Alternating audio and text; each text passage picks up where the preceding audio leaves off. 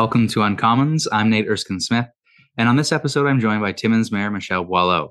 First elected as a councillor in 2018, she's a born and raised Northerner, proud Franco-Ontarian. She has a range of different experience in the post-secondary sector, and at only 34, she represents thoughtful generational change with a focus on serious long-term impact rather than short-term election cycles. And while she also ran as a federal Liberal candidate in the 2019 election, she's taken a positive and nonpartisan approach to her work. Now, this is the second in a series we'll continue focused on the civic leadership we need. Our last episode with Mayor Amy Martin covered some of the issues faced in southwestern rural Ontario and Norfolk County. And this conversation with Mayor Boileau is squarely focused on the needs of her northern municipality, Timmins. Michelle, thanks so much for joining me. Thank you. I'm happy to be here. So you are not new to politics. You were elected in 2018 as a councillor. You've been a federal Liberal candidate, but you are now mayor of Timmins, but you're also only 34. So walk me through how you came to politics in the first place. Yes, it wasn't a very thought out kind of leap into politics by any means, though I was reminded when I decided to run for municipal council in 2018 that I have always been somewhat involved in politics, and it like I said, I was reminded during that campaign that I had actually already dabbled in politics a little bit, having been the prime minister of our student parliament in high school. And I guess I've always had somewhat of an interest, and I was always the kid that would read the newspaper first thing in the morning while eating my bowl of Lucky Charms. And quite literally, it was Lucky Charms every day for 3 or 4 years for a while there. So, and reading the news and trying to kind of keep up with what was going on in the world. At that time, it was really, the war in Afghanistan had just started. And that's really when I started to follow, kind of international affairs and domestic affairs as well. So, I mean, I wasn't your typical kid by any means. If I came across, question period while just kind of flipping through the channels, I would linger on it probably longer than most. Definitely not normal then. Time, right? So, I don't even like watching question period, and I'm in the House of Commons. And you're in it. That's right. I'll admit I don't watch anymore. There was something intriguing about it when I was younger. So I guess there was always an interest, definitely, and always made a point to kind of keep up to date with what was going on. So I always interested more at the macro level than most. That being said, I never expected to go into politics. I never even expected to, have a career kind of within the political sphere, being a staffer or anything. I went to school to study second language teaching, to teach French as a second language. I did realize by the end of that bachelor's degree that I didn't actually want to be a teacher, though I was very passionate about education, and started to already get a sense that I might be more interested in educational administration, educational leadership. And so already, that kind of administration and leadership and, those kind of aspects were already interesting me a little bit more than just the teaching. So I took some time, I traveled, went and volunteered, decided to do a master's degree in educational and social research. Again, realized I didn't necessarily want to be the researcher, but I was very interested in how research can inform policy. And so I guess it was kind of just a natural progression as I kind of worked through my interests and in various career opportunities. But really kind of just before that 2018 election, I was working for a community college. In my role with the college, I was always very involved with in the community. It involved a lot of community engagement, partnership building. So I had a good sense of, what was going on in town, not only in the city of Timmins, but it was more of a regional position. So I was very familiar with, what was going on in kind of smaller town, Northern Ontario, what the realities were, what was so great about our region and the towns that are in Northern Ontario, but also, what challenges we're facing. And back in 2018, you could already see the opioid crisis coming. We could already see housing shortage happening.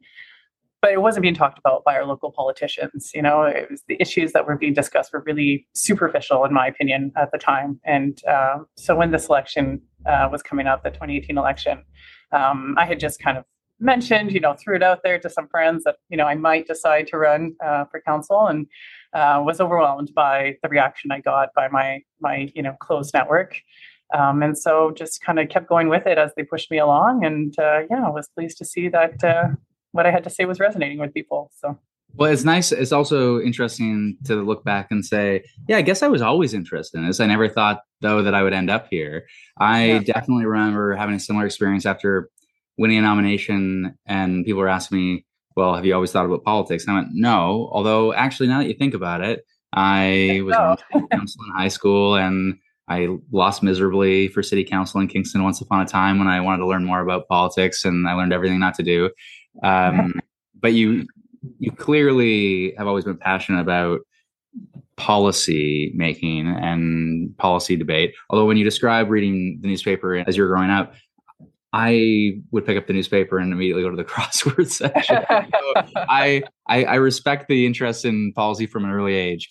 I also have an interest in, I think maybe we share an approach to politics in some ways. Like, obviously we both ran as liberals in 2019, and there's probably ideological similarities there. But I was fascinated. I was reading about that election, and a tough riding to win. Charlie Angus, someone I've actually worked well with across party lines since 2015.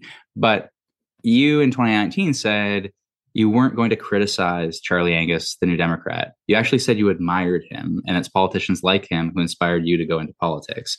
That is a very odd thing for someone to say in politics in a competitive environment in the middle of an election. I think it's also a pretty refreshing thing to hear someone say. And do you think that your approach to politics municipally, or your approach in that election, did you know at the time that it was different from what you saw around you? Yeah, absolutely. And I think that was part of why I felt compelled to go into politics, I suppose, because I wanted to be working on, making the kind of change that we had to see happen. And that's what I was focused on, was just improving our quality of life here, improving the well-being of the people living here. And so that's what I was focused on. And so I guess I didn't want to compromise, my values and my priorities for the sake of a campaign and for winning an election. And when I said that I admire politicians like Charlie Angus, it's really because I felt and I had witnessed that he was really doing it, out of the goodness of his heart, because he cared about, the situation that people were living in here, and he cared about trying to improve it and trying to give the people of Timmins in the wider riding just the best, the best opportunities, the best chances possible, and a fair chance, something that we weren't necessarily seeing being this far north and isolated. And so obviously there's a lot of things working against us. And the fact that he always tried to fight for the people of Timmins, James Bay was impressive to me. And anyone who could be in public service for as long as he has been, to me, that should be admired. And to do it cleanly, right? So he's always been a politician that's kind of kept it clean. And so that's admirable. And I think that approach definitely resonated well with voters during this mayoral election.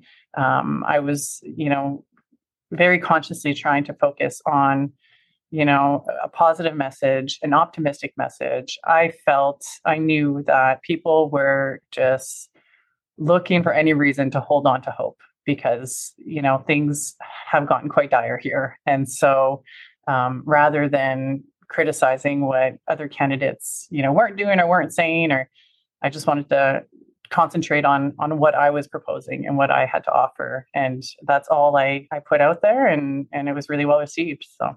And you can respect your opponent while also saying that I'm here to make a difference too, and I think I can make an even bigger difference, and here are the things that I care about. And you can lift up the conversation rather than tearing your opponent down. So I think that's right. You mentioned a few times though about wanting to stand up for northern issues, and let's walk through what some of those issues are for you and your community.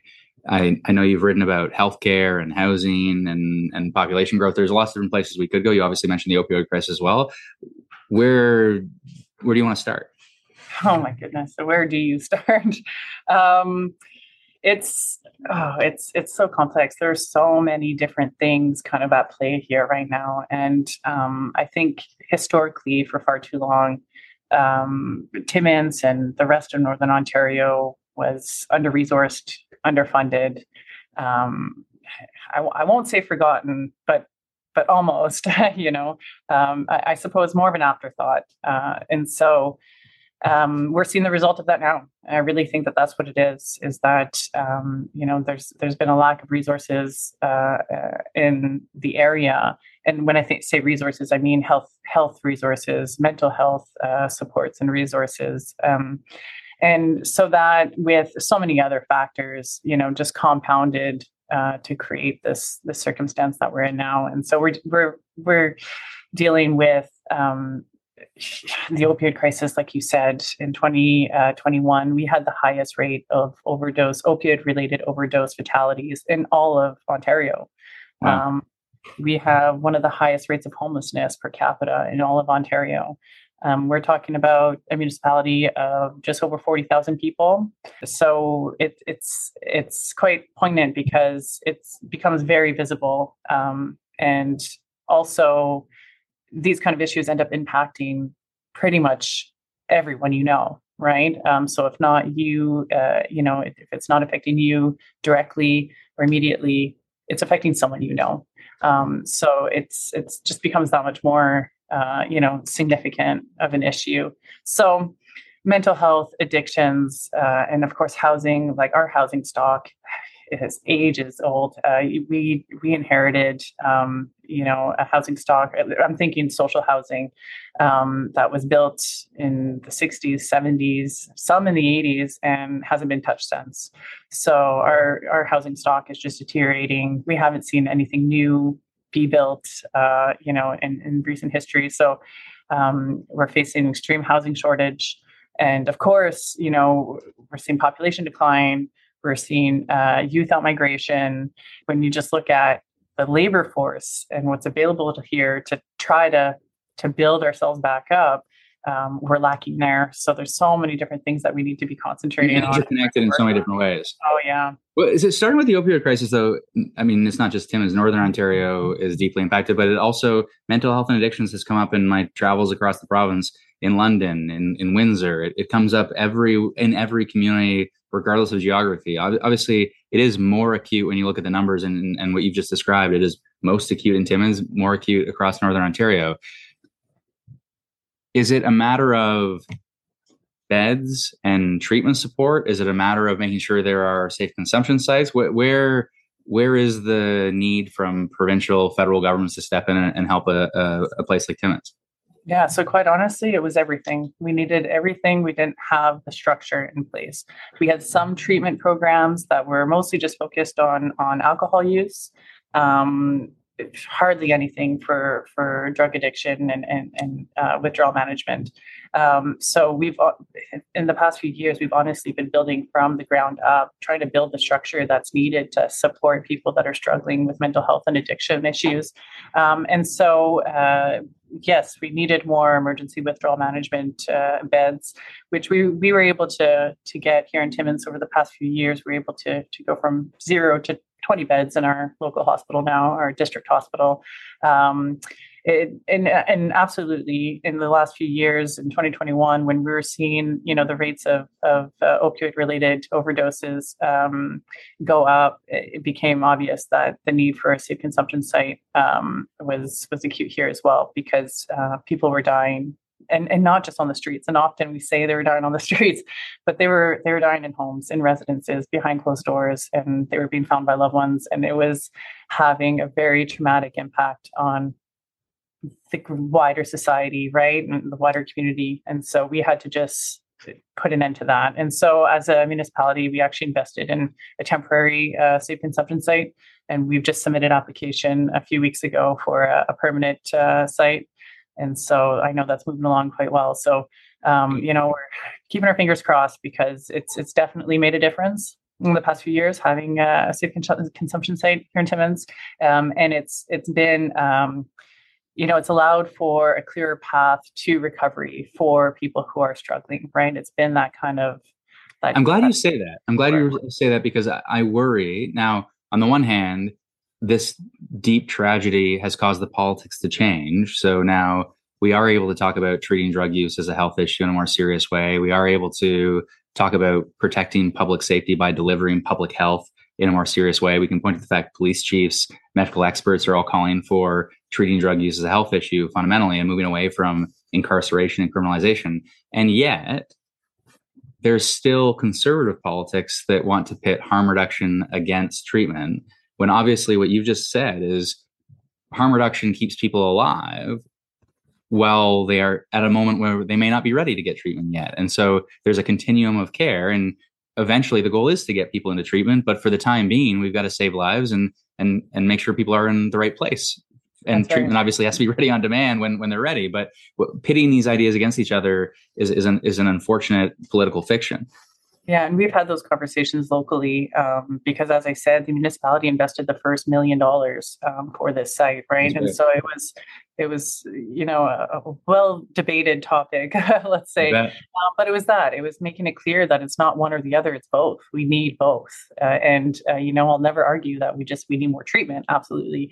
But this is, like I said, it's a path. It offers a path to treatment, and we've seen the numbers. We've seen the referral to counseling services and to treatment services, and that's happening, which is great. But what it also allows for, not only does it keep people alive, but it allows for access to basic primary care, meaning that we're reducing the stress on our emergency departments, and we're reducing the amount of emergency response calls that are, that were being caused due to this crisis. And so we're seeing it alleviate a lot of pressures on other systems.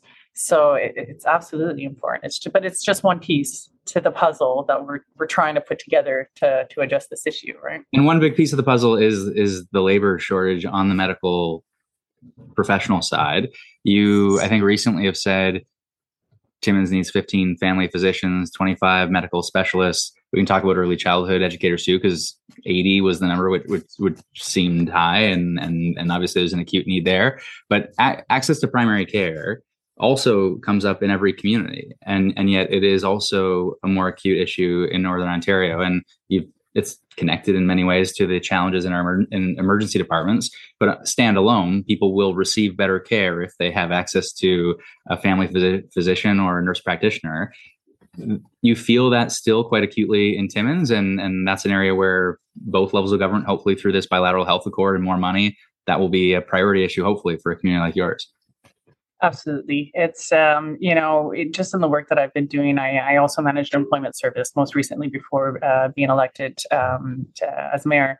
And so just in that work, it was obvious to me that the lack of access to medical care was contributing to the homelessness rates, was contributing to mental health and addiction issues, because I had clients that would come in and say that I'm still on a wait list for an MRI. I don't know when I'm going to be able to get it. But until then, I can't go to my job as a crossing guard, and I'm at risk of losing my apartment. And it just became so clear to me that the correlation between lack of access to medical care and homelessness. And it was obvious in that one client that would never have imagined himself being at risk of homelessness, right? And also, especially in Northern Ontario and Timmins, where our main economic drivers are the mining sector, the forestry sector, very labor-intensive industries. So it's hard on people's bodies here. And so people are in pain, in chronic pain.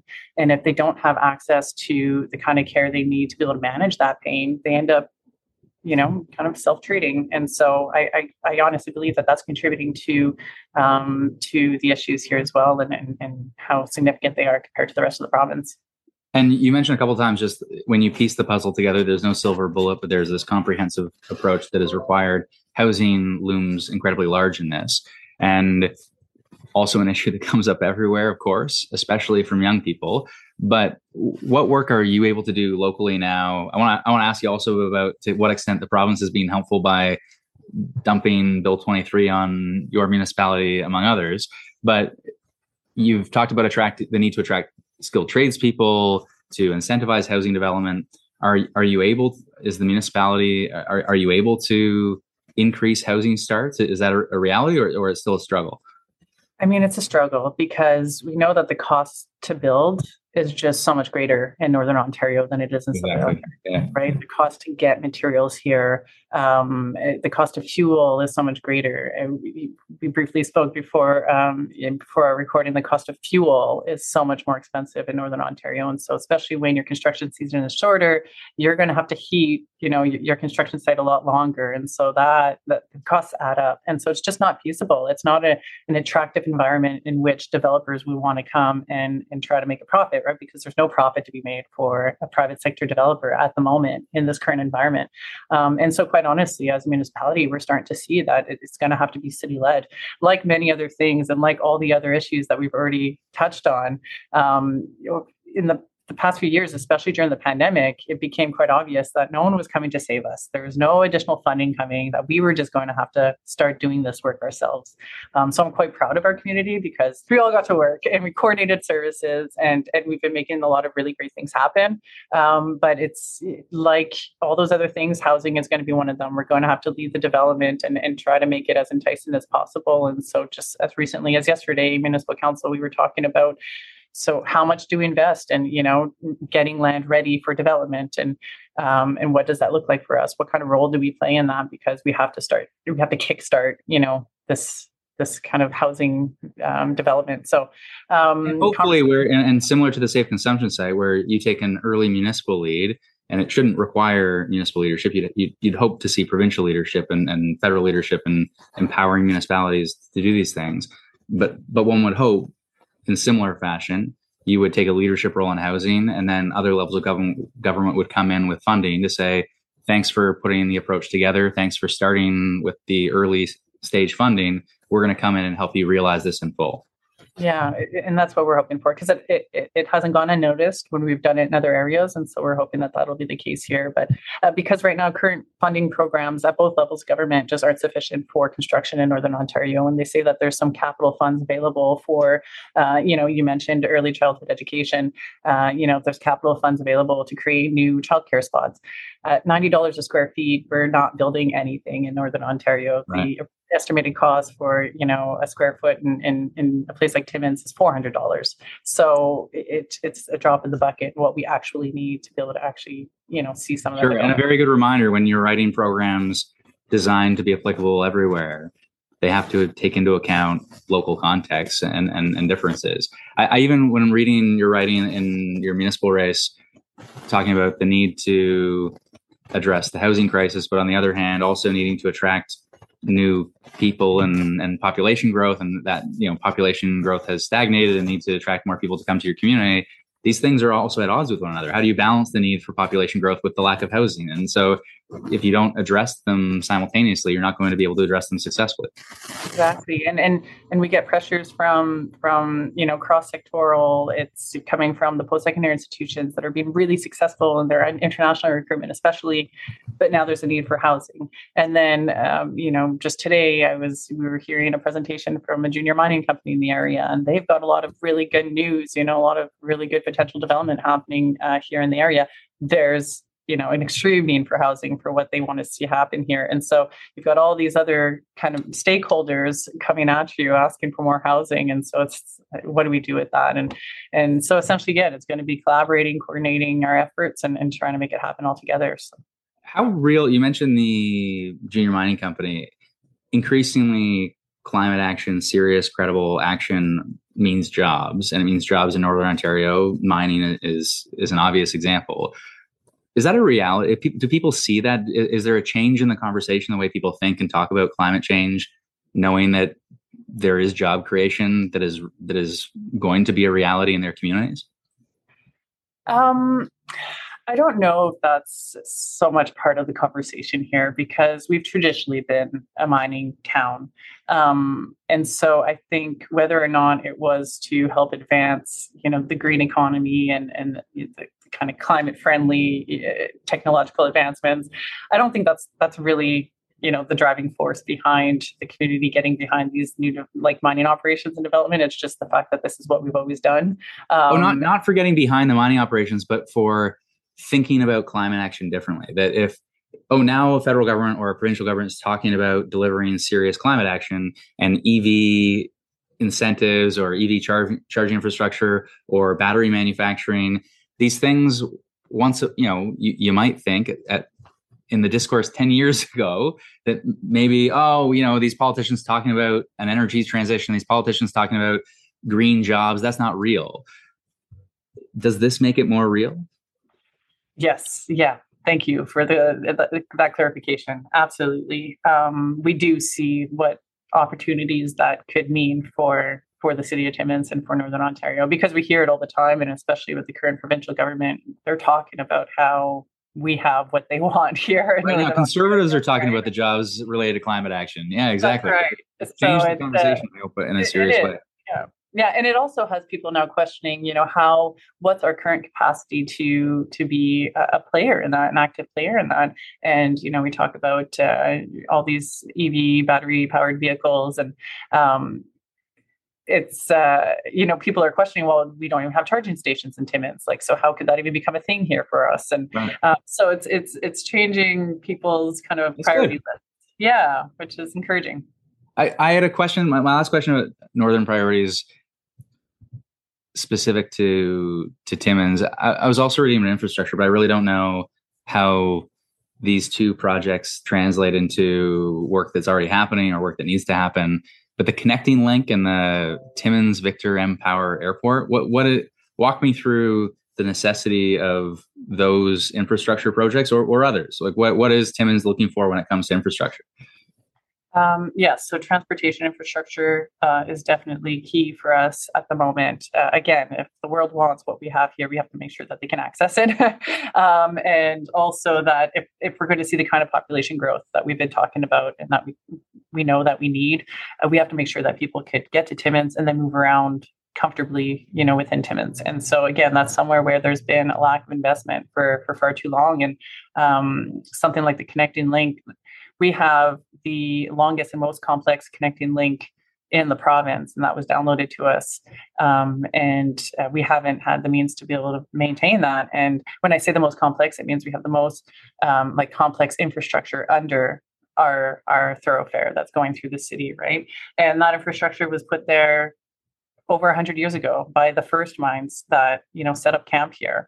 And so as we've been doing some of the repair work, like we are actually finding some of our main water lines that were completely deteriorating, that it's like amazing that they were still pushing water through these pipes, right? They were like made of clay and just disappearing. So it's so important, not only for the transportation aspect, but also all that linear infrastructure that we have below the surface that needed to be fixed, and to be able to support our current, community, our current capacity, I guess, and then also to be able to grow it, like we have to be able to fix that. And so definitely the Connect the Link and the support that we've seen from government on that has been so important, because it's nothing we would have been able to get done. It's unfortunate that it took so long to come to us, because we did have to get started with the work without any kind of support, which was extremely difficult and taxing on our residents.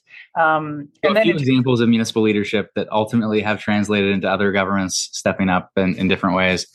Yeah. Great. It shouldn't, as I say, it shouldn't take that kind of municipal leadership, but I'm glad to see it. When it comes to another northern issue, but it's not specific to Timmins, it's really, I've met Franco-Ontarians in different parts of the province in eastern and northeastern Ontario. Mm-hmm. It's a big part of who you are, and it's a big part of many people's lives across northeastern Ontario. And how important is it to your politics today?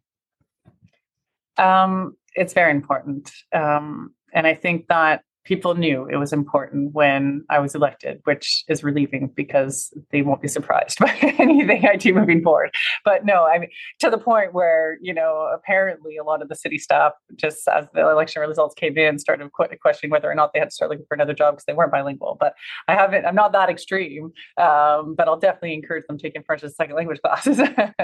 But it's been important to me, because I recognize that not only am I representing and working for, the city of Timmins, but, I was elected to represent the Francophone community of Timmins too. And I'd never forget that. But it's part of my heritage. It's, it's part of my upbringing. It's given me tremendous opportunities, the fact that I'm fluently bilingual. And so I just want to be able to harness that, because if you gave me opportunities personally, just think what it could mean for a municipality if we really harnessed our bilingualism here.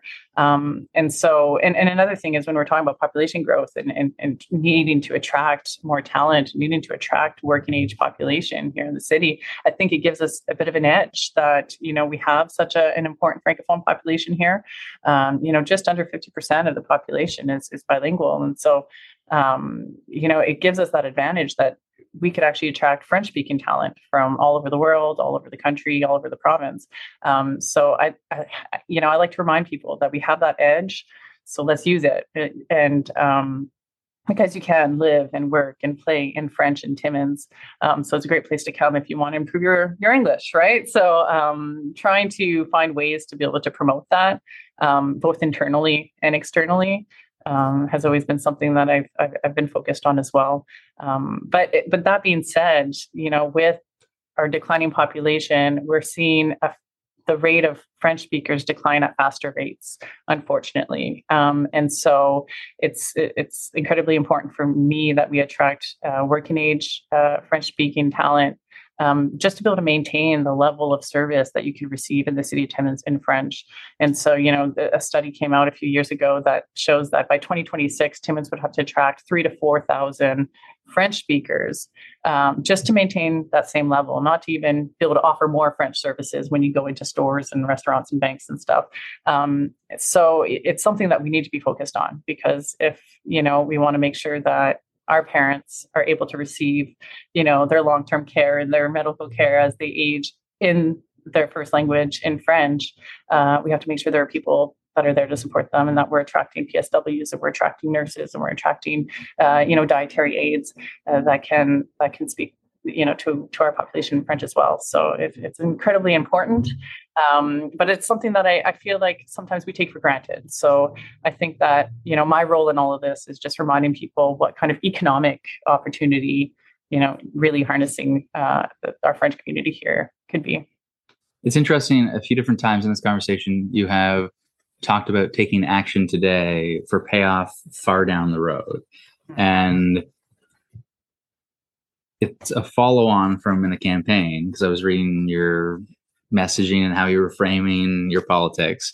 And I found it interesting. You were talking about future-focused leadership. And it reminds my wife, for example, she's doing her PhD at U of T right now, but she is a chef and a researcher, and she's very much focused on encouraging chefs to, especially in larger institutions, to change how they design their menu to make it more health focused. And I personally think when we look at the total healthcare system, if we invested in healthy eating, especially in kids, but also in seniors care and long-term care and in hospitals, we would have healthier populations. It would ultimately cost less in the long run. But as a politician, you'd have to be willing to spend some money now to have payoff far enough down the road where you're never going to be in office when that payoff happens. And politics is not well suited to those kinds of decisions. Politics is suited to make decisions now for political benefit now. And the way you framed it, and even the way you've described some of your priorities, that focus on future payoff, despite it might not be of political benefit to you to make decisions in the way that you're making them now, but that future focus is incredibly important. That's right. Yeah. And just on the nutrition piece, remind me to tell you at a later date about our Food Steps program that, again, was locally driven, that we're actually trying to get some permanent funding for so that we can have it ongoing. But that's a program, a nutrition program that we've started under our district social service administration board. And so our social service system manager, it's completely out of our purview, but we see just the advantage that healthy eating habits in, our family units and our senior units could have, the benefits could have. So anyway, we'll talk about Food Steps another time, because your wife might be interested in it. Yes. But so, yeah, that approach, it might not be popular and it might not get me reelected, in a few years from now. But quite frankly, I'm fine with that, because I have an opportunity to start making some change now while I'm in this mayor's seat. And so if there's anything I could do that could benefit my daughter's life growing up in Timmins, I'll try to do that now. And I think that it's very much in line with local Indigenous values, right? To think about the 7 generations that will come after you, and that every action that you take should, you can't forget that it's going to have an impact on 7 generations after you. So that's kind of, what I'm coming at this with is that, and quite honestly, again, it's the situation we're in today is because politicians in the past wouldn't see beyond the 4-year election cycle and Right. wouldn't make those intergenerational decisions or investments that they should have made to just improve our life now. And so that's why we see a lot of the issues that we're seeing now. And so if there's anything that we could do that could improve that, whether it gets me reelected or not, I'm going to do it. And I'm hoping that I respect that too. We're there to do a job, not to get reelected. That's right. You mentioned your young daughter. Now, you had a very nasty experience where you were on maternity leave and you were a counselor at the time, and someone sent you a very misogynistic email saying, I just thought that you should know that this is one of the reasons why women have no place in politics or the workplace for that matter. Good on you. Have more kids and never come back. Your kids are more important. Mm-hmm. It is an incredibly nasty and destructive way of looking at the world. It's also, in some cases, a pretty mild-mannered email in comparison to what some women receive in politics, which is even more atrocious. But the idea that you somehow couldn't be a mother and also mayor, the idea that, I've got a 6-year-old and a 3-year-old, like, should I be doing this job? And also, can I be a good dad and husband at the same time? I hope so. I think so. Representation does matter. And do you find in the course of your work, you're 34, you are a young mother, I think it's a 2-year-old that you have, you were on the job already as counselor when you had your young daughter. How important is that to you to show this can be done? I can be a young woman, a young mother, and I can also do this job and do it effectively. Mm-hmm. I mean, it's so important. And I think often when I start to get the mom guilt because, I have evening meetings and I'm not home to put her to bed and stuff like that, it's, I remind myself, or others remind me, that I'm just being a great example for my daughter, and that she will see me in this, in this work, in this position, and will never have a doubt in her mind that this is something that she could be doing too, which I think is extremely important, right? And part of it is, when I first started painting, when I was first starting to read that newspaper and started paying attention to politics and stuff like that, the mayor of the city of Timmins at the time was actually female. And again, I didn't realize it at the time, and I didn't realize it in the years, to follow. But as soon as I was elected, I remembered that, I realized that that's probably part of why I felt like I could do this, because a female mayor just was always a thing for me, or at least it was once I started paying attention to politics. So, but that being said, I was actually quite surprised during the campaign how many people had already forgotten about our first female mayor, which, and it had only been about 25 years ago. Well, I guess, yeah, it's been a while now. But so there were, a generation of voters that never knew a female mayor. And the older generations, actually, so much time had passed that had forgotten. And often I'd go to the doors and be like, oh yeah, how great would that be? You'd be the first female mayor. And I'd be like, no, actually, we've already had one. But it had been far too long, for people to forget. So I think it was really important what I was doing.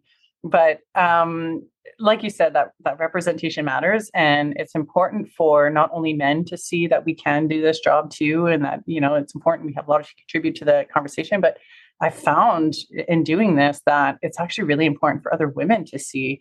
And even just when I was starting to think about running for council, and I would mention it to my mom, even, the question I would get often was, well, why now? Like, why don't you wait until you have a family and, your kids are older and you're kind of more towards the end of your career, as if a woman couldn't contribute, unless she was more experienced and at a later stage in her life and had raised her kids. And so it was really important, even just for women of a certain generation, to see, me kind of take on this challenge and try it out. And I say all the time that we should just be encouraging more women to get into politics, to try for positions of leadership, So if not you, like make sure that you're telling a woman in your life that you think can do a good job, that she should try, and that you'll be there to help her, because we don't get told that very often. And yeah, it's been important. And actually, I remember our first council meeting when I was elected. We were 3 women to be elected to that council, and there was one of my fellow councillors. This was her 3rd or 4th term, and she had been the only female for such a long time. And after that first council meeting, having 2 other women around the table with her, she made a comment after, the meeting adjourned, like, wow, what a difference that makes, like having other women around. And so I didn't even realize, how much of a change it makes when there are more women. But just that comment, just under her breath, like very much to herself, it was really telling. It was really telling of the experiences that she had gone through and what she had to kind of work against, right? And it's interesting because it's that representation matters to her, and rightly so. Yeah. And there are unquestionably going to be young women who, in the same way you saw the mayor 25 years ago, and they're going to see you now, and that will change how they view politics in a positive way. I also think, if I may interrupt, sorry, that was the best part of my campaign, was being stalked by like 10 to 12-year-old girls who were recognizing me from what I was putting out there, social media and the posters and things. I didn't have my face on my election signs, but somehow they knew who Michelle Boileau was, right? To the point where I'd be in stores, and one time I had a woman ask me, "Excuse me, are you Michelle Boileau?" And yes. She's like, "Oh yeah, you were right," to her 10-year-old daughter. She's like, "My daughter recognized you." So the mother, who was actually a voter, didn't recognize me and didn't know who the mayoral candidates were or anything, but her 10-year-old daughter had been paying attention and was engaged in that municipal election. And so I thought it was so important. And towards the end of the campaign, I told myself, like, if I don't win, that's okay, because I made an impact still on, this younger generation of girls. And so that's been the best part. And then just hearing the feedback and having people stop me now and say, how their daughters are still following what I'm doing, and they're still amazing. That's amazing. Okay. And I would add that I also think it's really important. I mean, one doesn't need to have kids in one's life, but I think it is also very important that you are able to showcase that you're able to do both. And I think it's, whether you're a man or a woman, I think it's very important to say to society at large, we can be serious people in our professional lives, including in politics, and especially in politics, one would hope, as we serve our communities. But also we care about our families, and we can do both. And if we don't create space and we don't show that we can do both, then I think we do a disservice to politics ultimately. And we leave it to people who we don't see the generational change that we ought to see in our politics sometimes. So thank you for the time. I really appreciate it. Thank you for the work that you're doing. I look forward to seeing how more of those municipal leadership initiatives lead to provincial and federal action. And I hope we have a chance to work together at some point. Thank you. Yeah, likewise, Nate. I really appreciate this opportunity to chat, and it's such a good conversation. I look forward to future conversations as well. Thanks.